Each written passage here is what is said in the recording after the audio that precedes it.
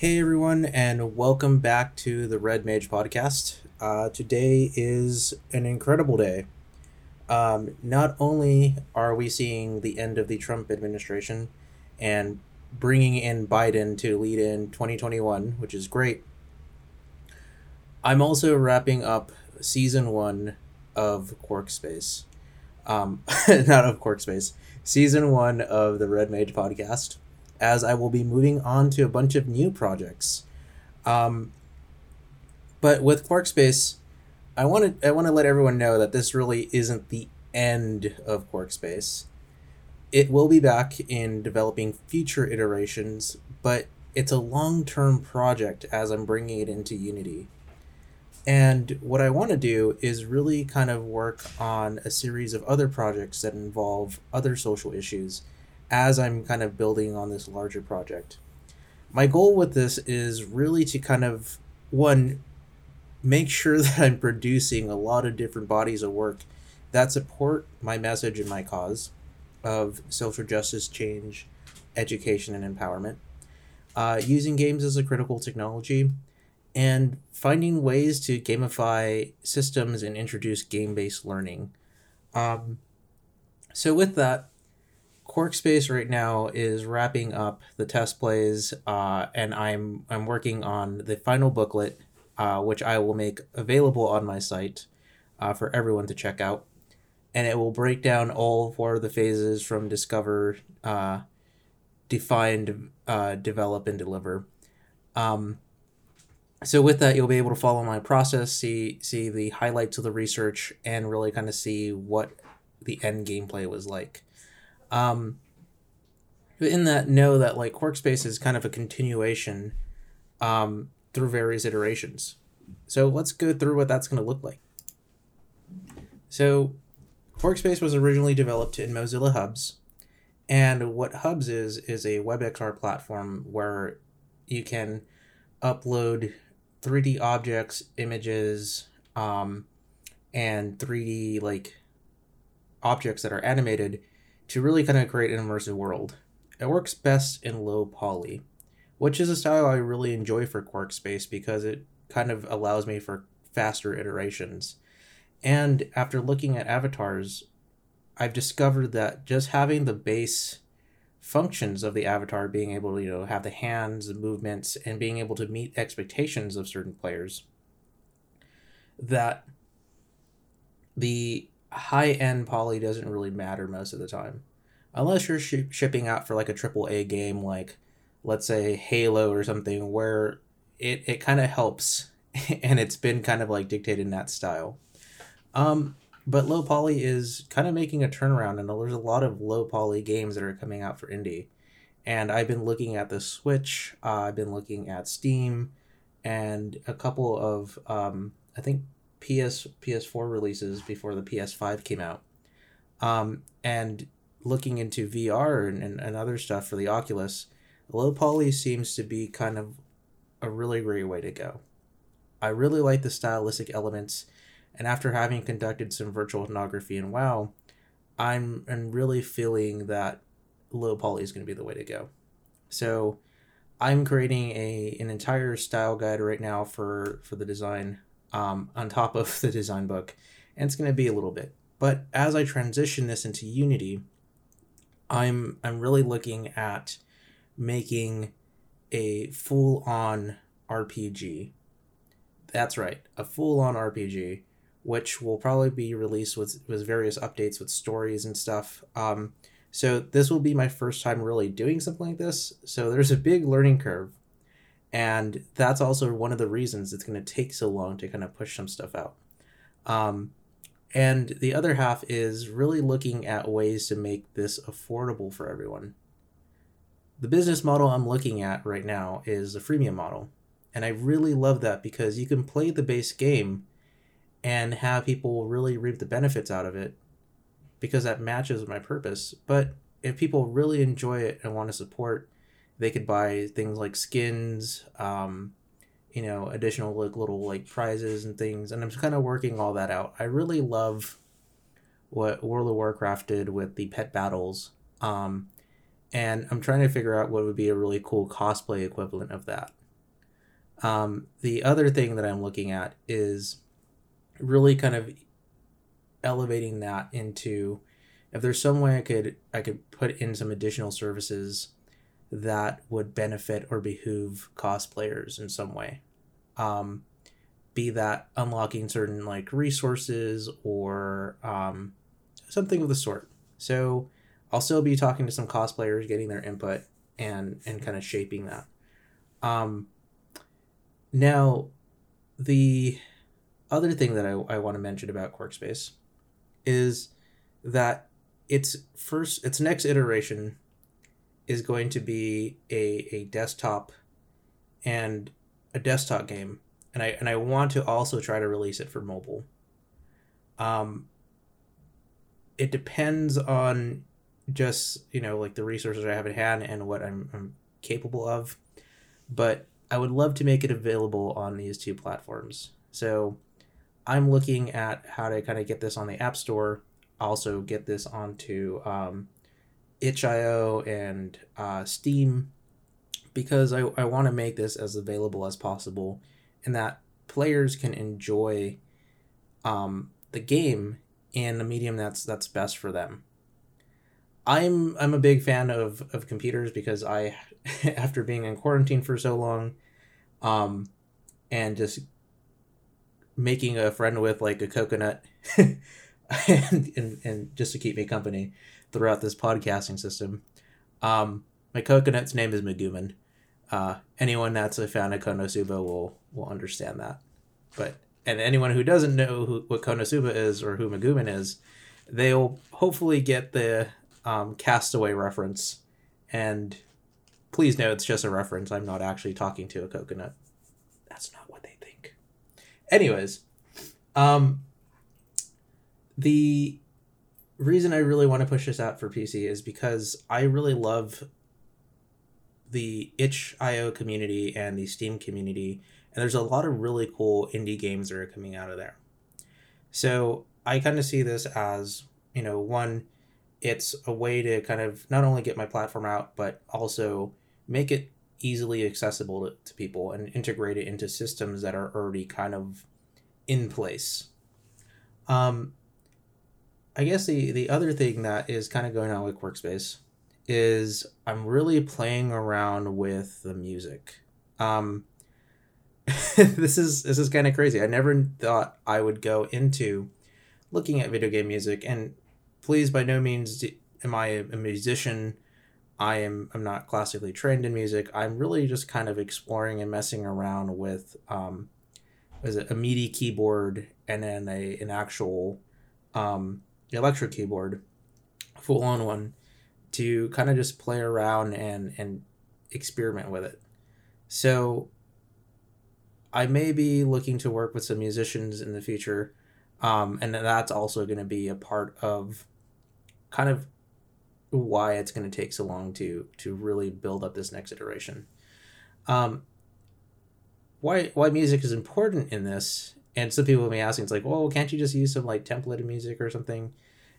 Yeah, I could use some templated music, but one of the things with video game music is that it really hits into a state of flow.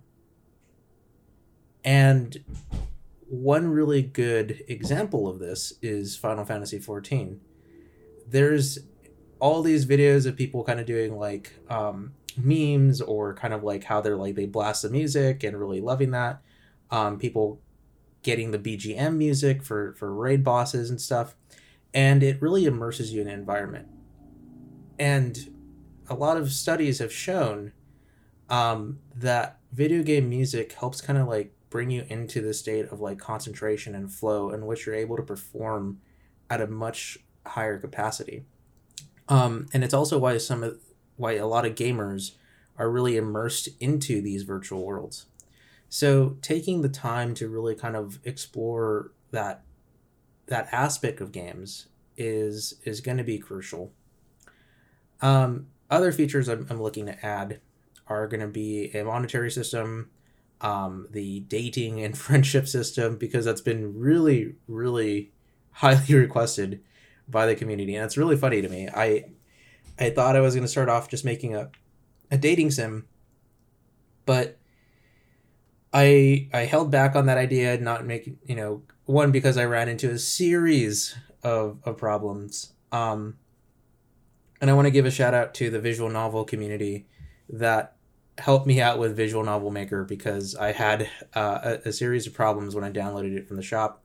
They helped me go ahead and connect to Steam and have the updates run from there, which made a whole world of difference. From it not cloning itself on my machine 40 times and taking up, I think, an entire, like, was it 60 gigs?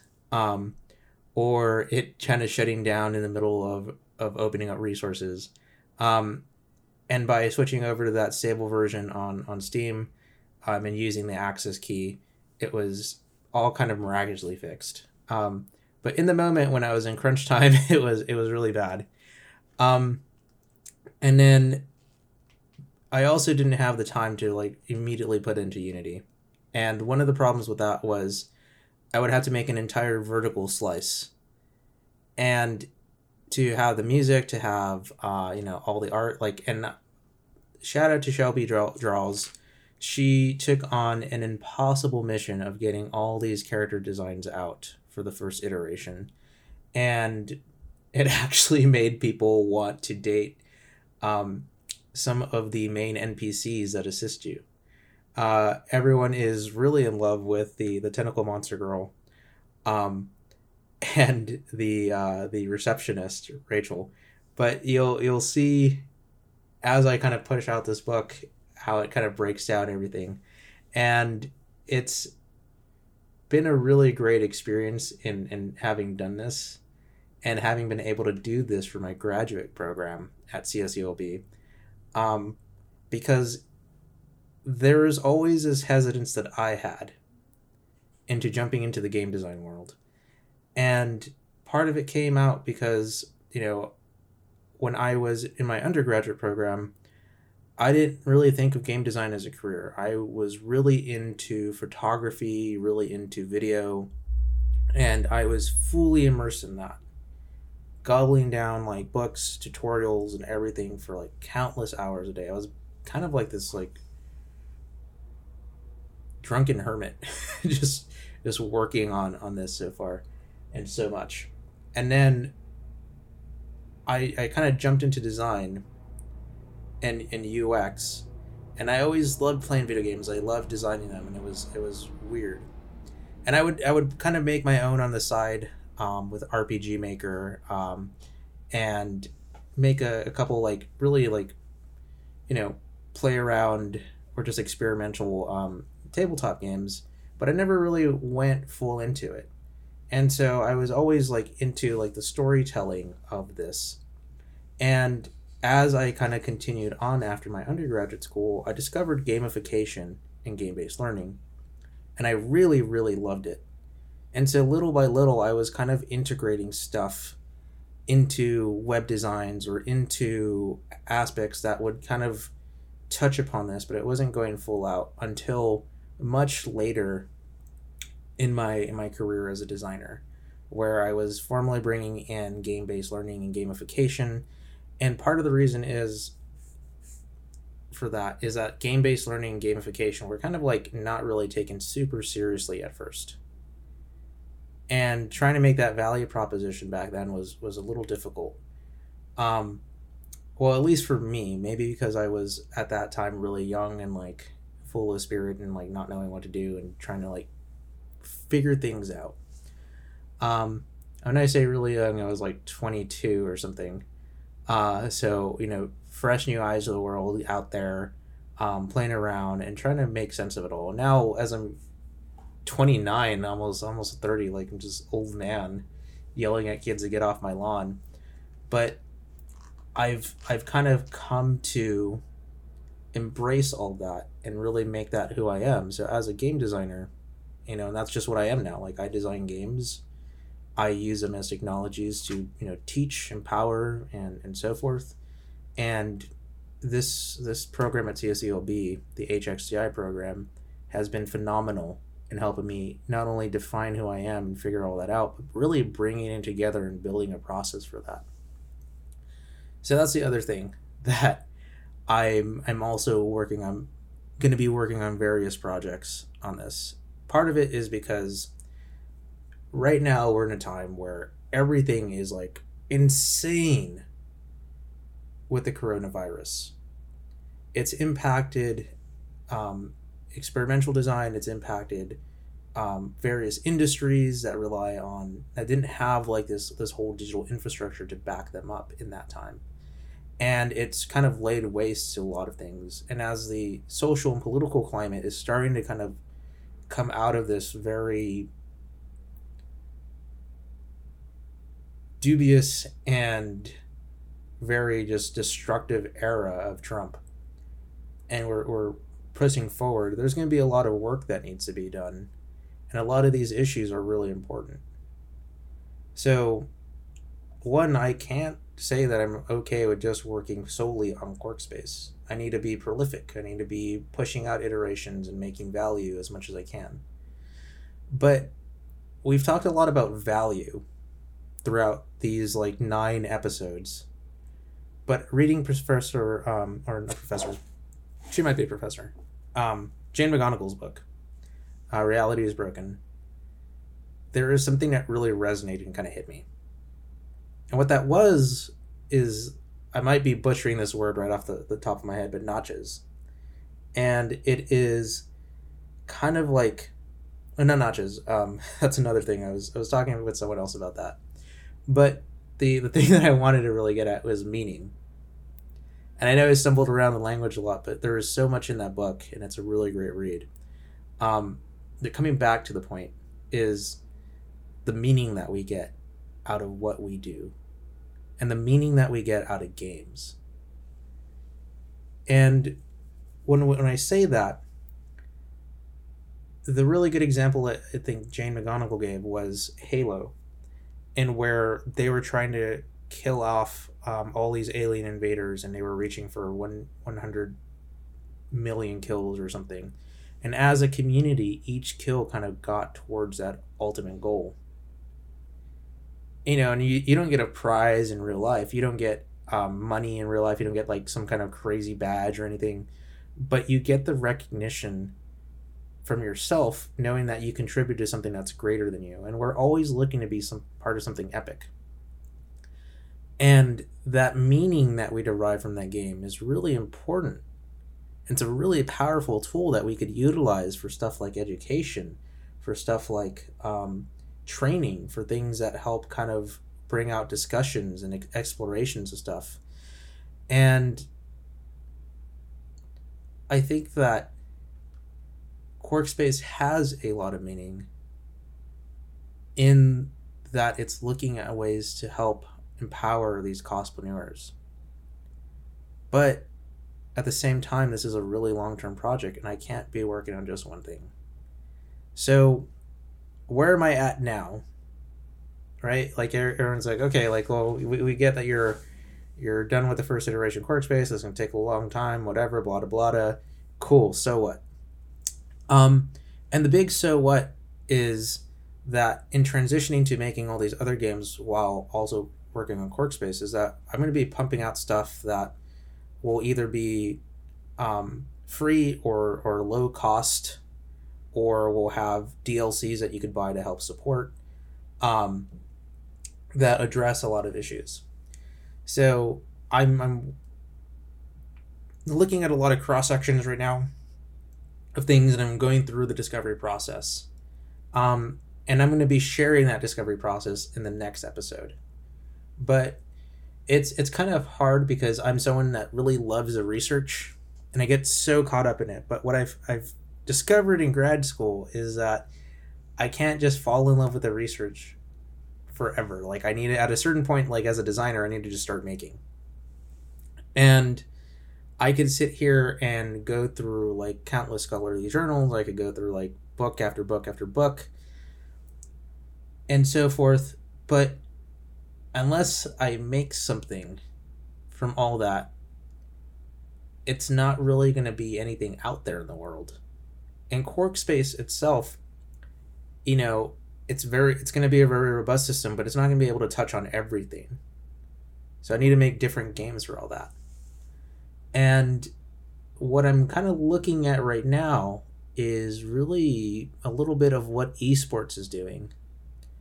I've had the pleasure of talking to Danny Martin from Exposure, um, and a couple of others, and I'm reading through a couple books about like just the about the phenomenon with Twitch, about the kind of like rise of esports as a business, as like an official sport, and most importantly, how it's being used to help, education. And as soon as I heard of that, I was like, wow, I never even thought about this. This is great. And there's all these groups that are out there that are really kind of working on this. A couple of the groups that are working on this are Exposure, as I mentioned before, James O'Hagan, who is an amazing guy. I had the pleasure of talking to him and meeting him at Dreamland XR. Then there is the NASEF, which stands for the North America Scholastic Esports Federation. And there's also the High School Esports League. And I'm looking into all these and seeing what they're doing, what their system is, and how they kind of meet certain goals and milestones, and then how they mix it in. And one of the things that I'm kind of curious about is when we talk about esports, we focus primarily on the competition. And I feel that like we've been looking at games like League of Legends, we've been looking at Overwatch, we've been looking at a lot of like FPS games. I'm really wondering, because I'm a huge freaking nerd and fan of fantasy and RPGs, if there's a way to kind of bring that in, and I'm just throwing this out there in the air. There might not be. It might fail spectacularly. But there might be something there, potentially, that helps us out. Or another direction I might be able to do is make something that helps kind of like organize all this or connect these groups, or something that I could provide to schools that are looking to establish an esports league, or use that esports as some kind of motivator to increase productivity for school or health or something. And I'm going to be looking at all these models, and I'm just starting the research on this, and then I'm going to see how I could tie it into social justice. And this is just kind of one project idea. I might not be working with esports. It might just be something that I kind of dabble in and go. Again, like I'm just looking at a range of stuff. Because one of the other things that has kind of come to me is the problem with a lot of young voters not going out and vote. And I've heard countless arguments about why this is a problem, countless arguments about how it's kind of our fault. And I'm really curious if it's more of a fault in the system and the way that we lay things out. And what are the behaviors, what are the feelings, and what is the psychology that's kind of like inhibiting people from going out there? What are the lacks of motivation? And I'm still very, very new to all that. I have no commentary on it yet. I'm just kind of throwing stuff out there as ideas. And these ideas could be, shot down, they could be whatever, but that's okay, because there's a lot of information and a lot of data that comes out of that will be very valuable to myself and the community. So anything that I make is in search of creating value. And I'm coming from this perspective because I took the master class with Herbie Hancock, and starting to learn about music and stuff and pick some things up. But what Herbie said in one of his classes was the purpose of a musician is to be able to respond and make value out of anything that happens in that environment. And as a designer, that kind of matches to our needs and our goals too. When there's a problem out in the world, and I'm guilty of this, where I've just been like, no, but coming out of my first world like problems of not getting enough Starbucks coffee or something, cheesy. Um, I realize that there are things that are bigger than myself, and sometimes I need a good jerk to kind of remind me of that and to humble myself.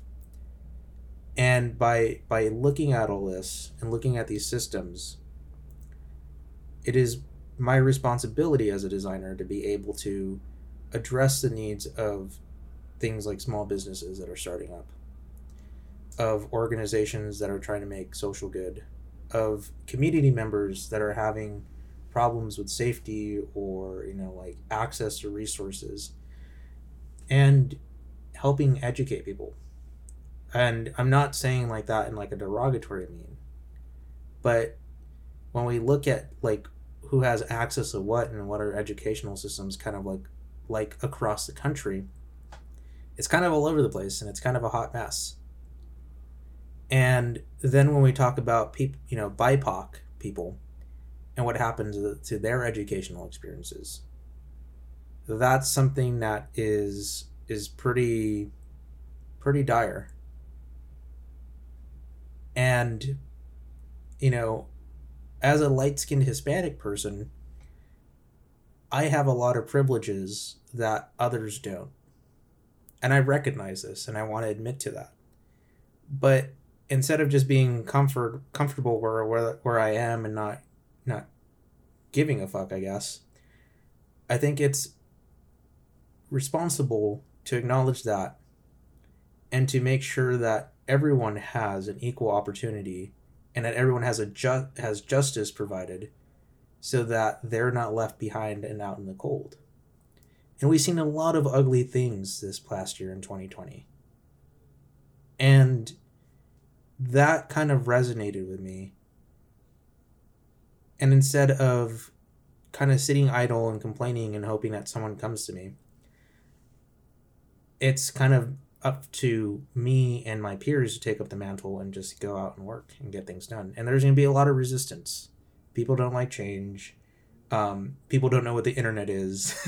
There's problems with like how things need to be executed, and things are archaic, and there's so many changes that need to be done. But until we stand up and fight in a way that is productive, nonviolent, and pushing forward without ever kneeling or kind of conceding to anything that denies ethics as a part of the system, is what we need to do. And that might be unpopular opinion, it might be popular opinion, but that's kind of what all this is going to be about. So again, like, I'm kind of just exploring all these things, and I'm trying to figure out ways to pump out a lot of stuff. And all of this is going to be kind of put on, I'm hoping to make a Twitch stream. I'm working on the Patreon page, and I'm putting a lot of care and thought into that. So it's going to be a little slow to come out. Hopefully in like a week or two, I will fully have that for branding. I will fully have that ready out, and a project already in the works. When I say that, it's going to be in the discovery phase, and we'll be going through all of that, and I'll be updating everyone through this podcast about where I'm at. And we're going to build the world. We're going to build virtual experiences. We're going to build personal experiences in actual space. And we're going to bridge them together and see what we can do. And sometimes that bridging is really just kind of like the eliciting of like wanting to interact or do something with someone in a physical space. Sometimes it might be actually maybe even like moving away from someone in a physical space. And how I kind of play with this and play with media and what our communal world, like kind of a world that we all experience together, and in our personal worlds, our room, our inner sanctuaries, moments where we meditate and kind of get a brief respite from everything that's going on, is what I'm kind of curious about. So there's a lot of things that are going on. QwörkSpace is kind of coming up in this book. I'll be publishing that. and I'm looking into something with esports, I guess. Like, it's just been popping up a lot, and I've been really, really digging it. But let's see what else is on the agenda real quick. I do have a really good couple books to recommend to the audience in case anyone is actually looking into something similar. Esports EDU by Paul Richards is a pretty great book that I'm starting off right now. Watch Me Play, Twitch and the Rise of Game Live Streaming is another good book.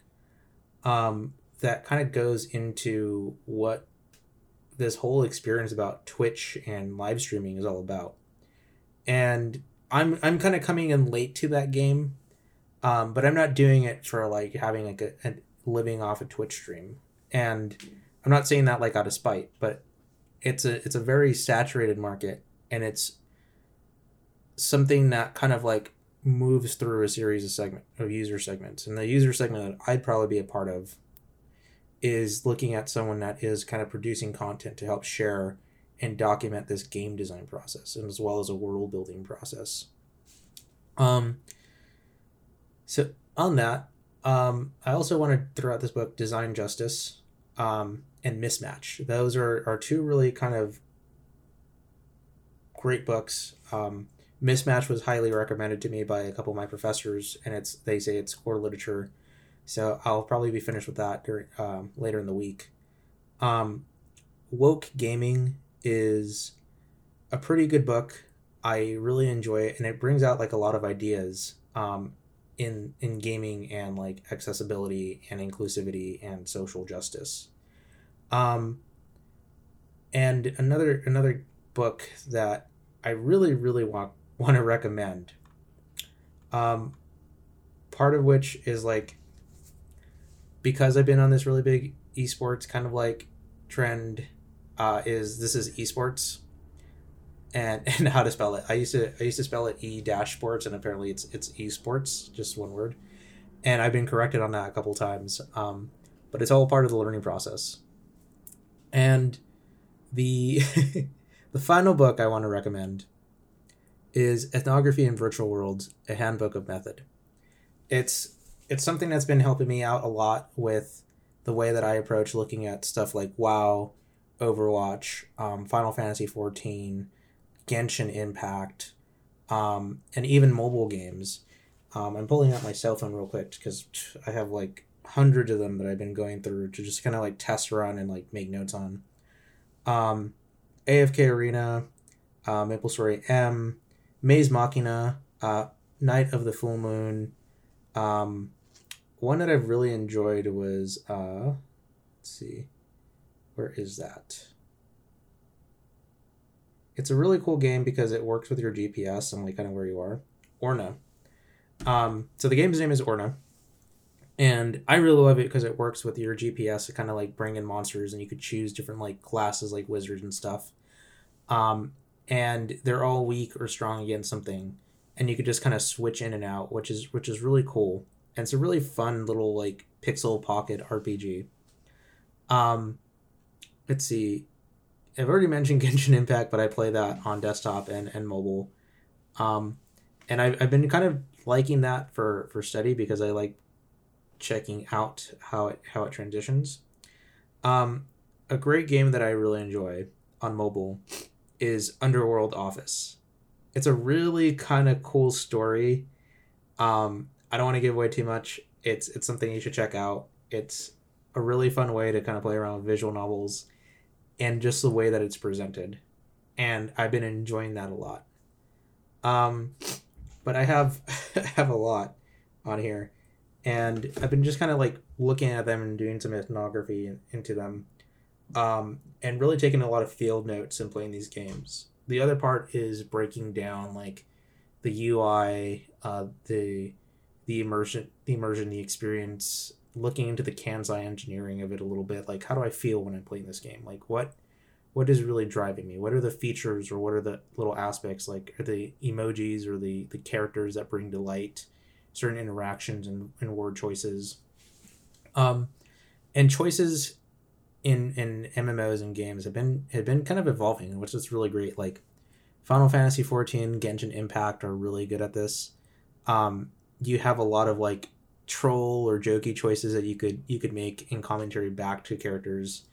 In Genshin Impact, you could call Paimon emergency food, and Paimon is this little like annoying mascot character that floats around and speaks in a very high pitched voice.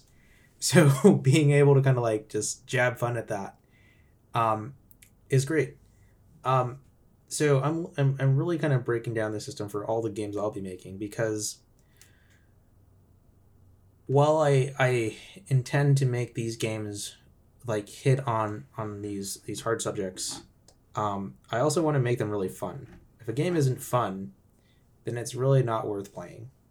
And we play games because they're fun and because they immerse us, and we build a relationship with these characters and everything. So it's gonna be a lot, but that's the fun of it. Like there's so much to kind of explore and mess around with, and like crash and break and do and explore. It reminds me of kind of being this very novice, character in an RPG, like something like I'm like a level like 10 character, and going into a dungeon for the first time and seeing these monsters and collecting the treasure at the end.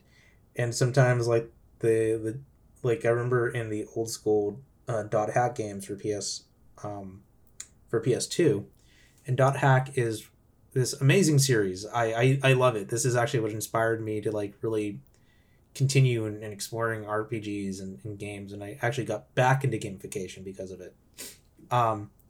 Was the idea of these, like, it's an RPG that has commentary on our relationship with technology and where it's going.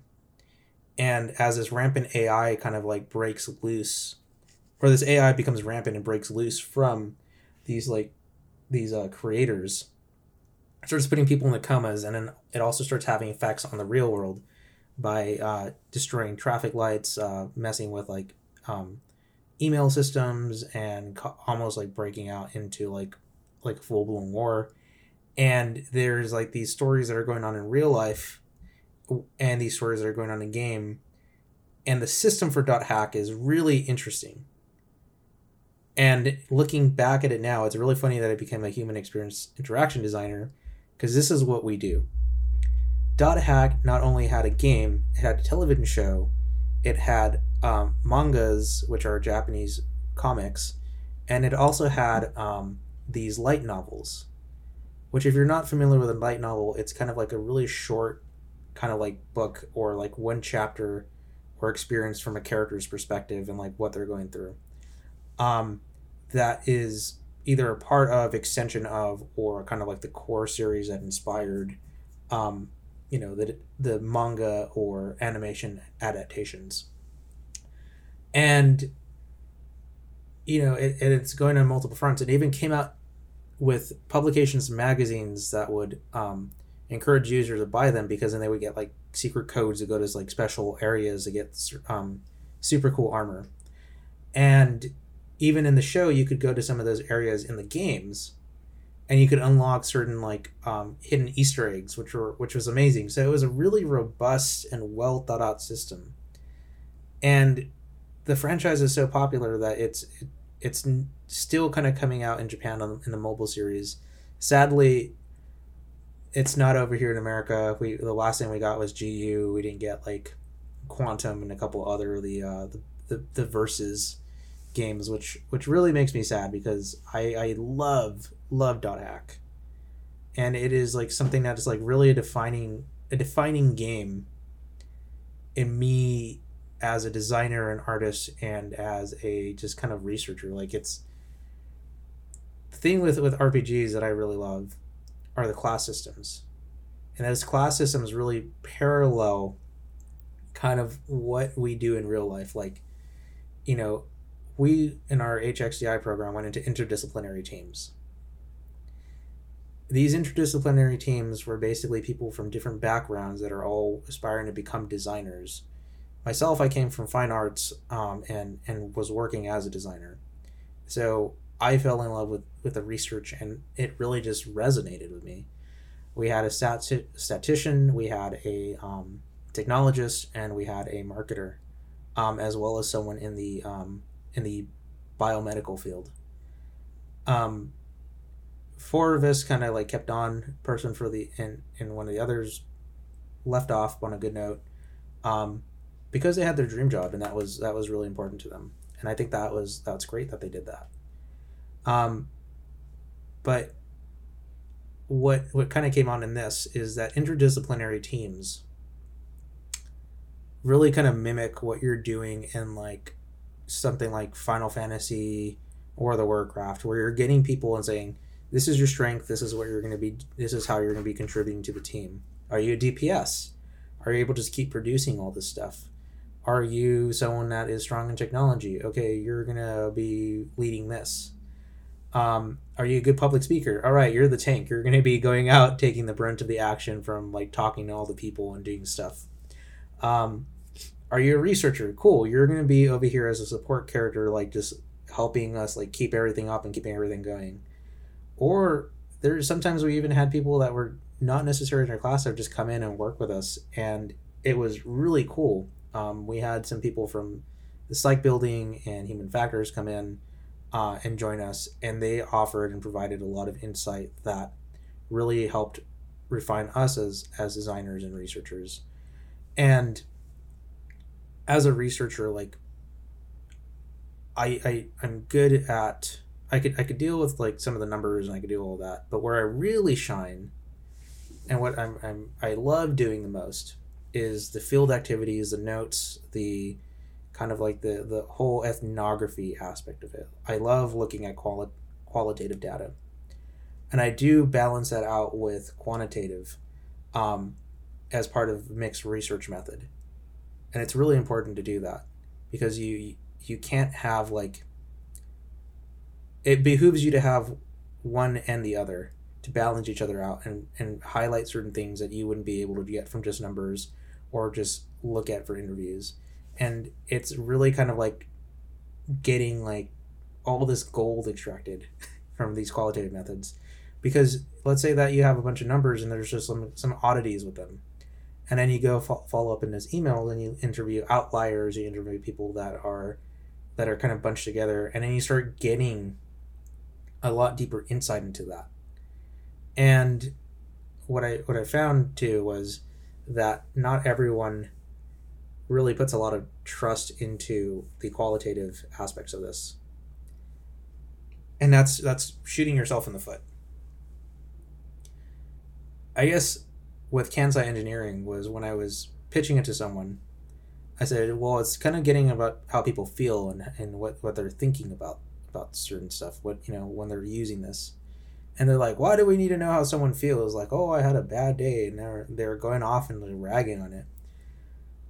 But how does that impact the way that you're doing something?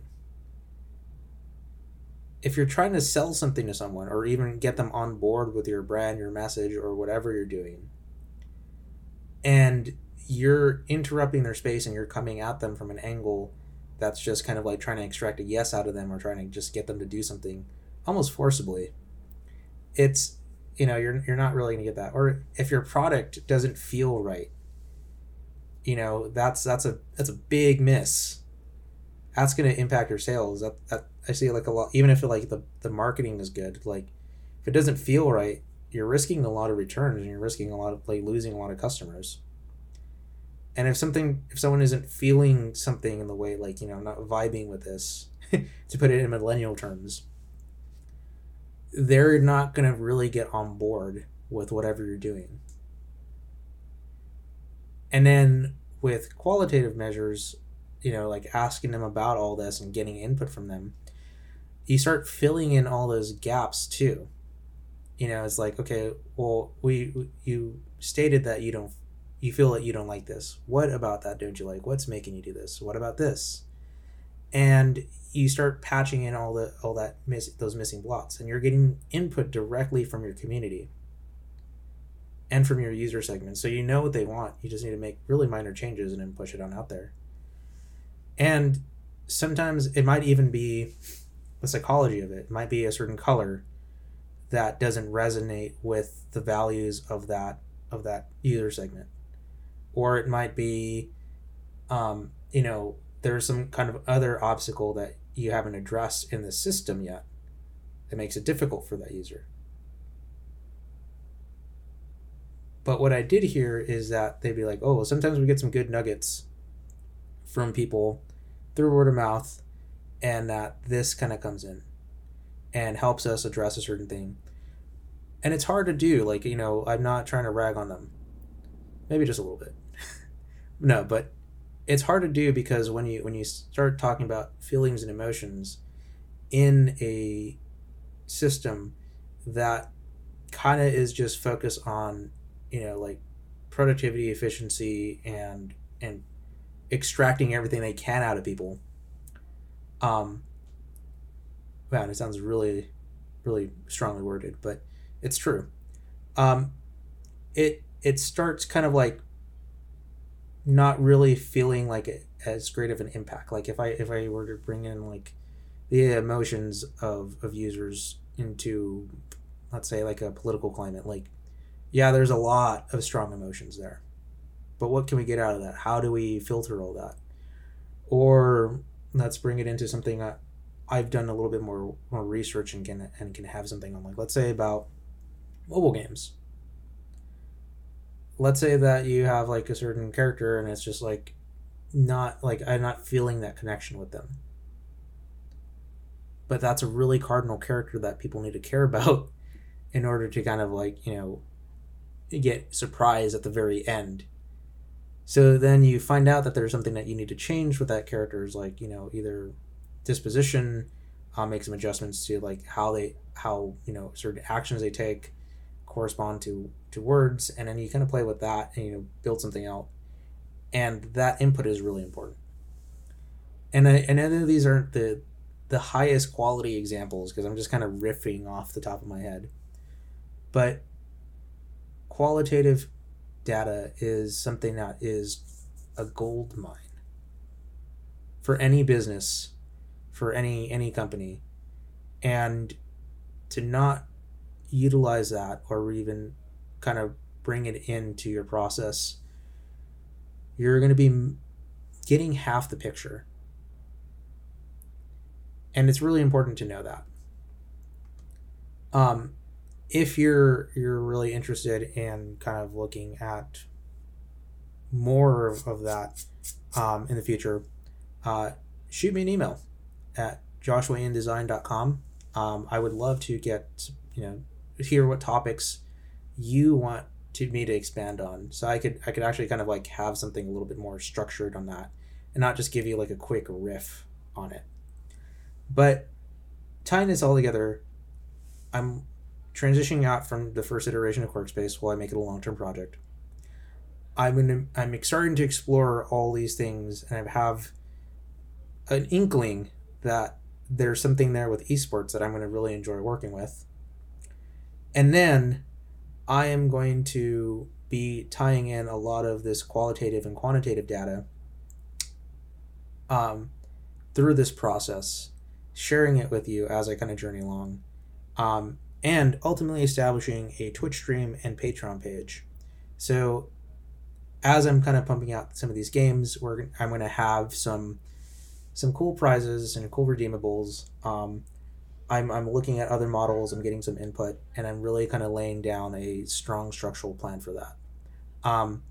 Because I firmly believe that if someone's part of your community, you want to take good care of them. And as a game designer, like, the worst thing I feel I could ever encounter is being bored or boring. And I hate that so much.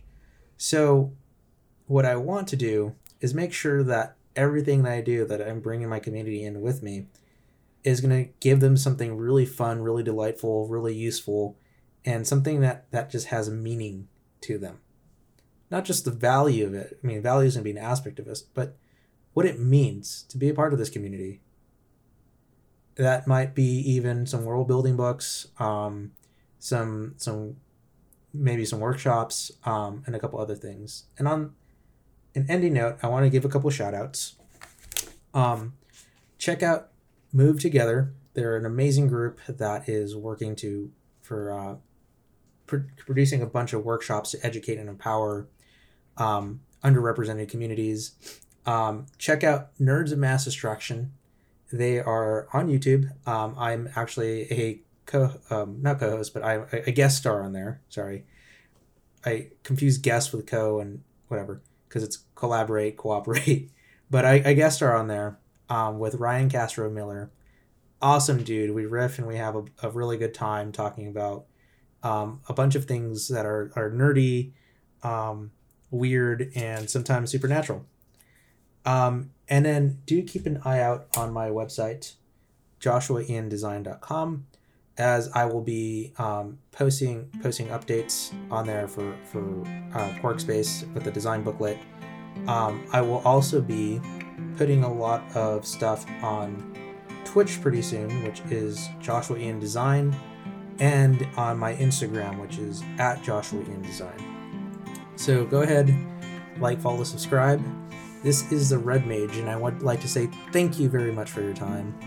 Keep it cool, keep it red, stay nerdy.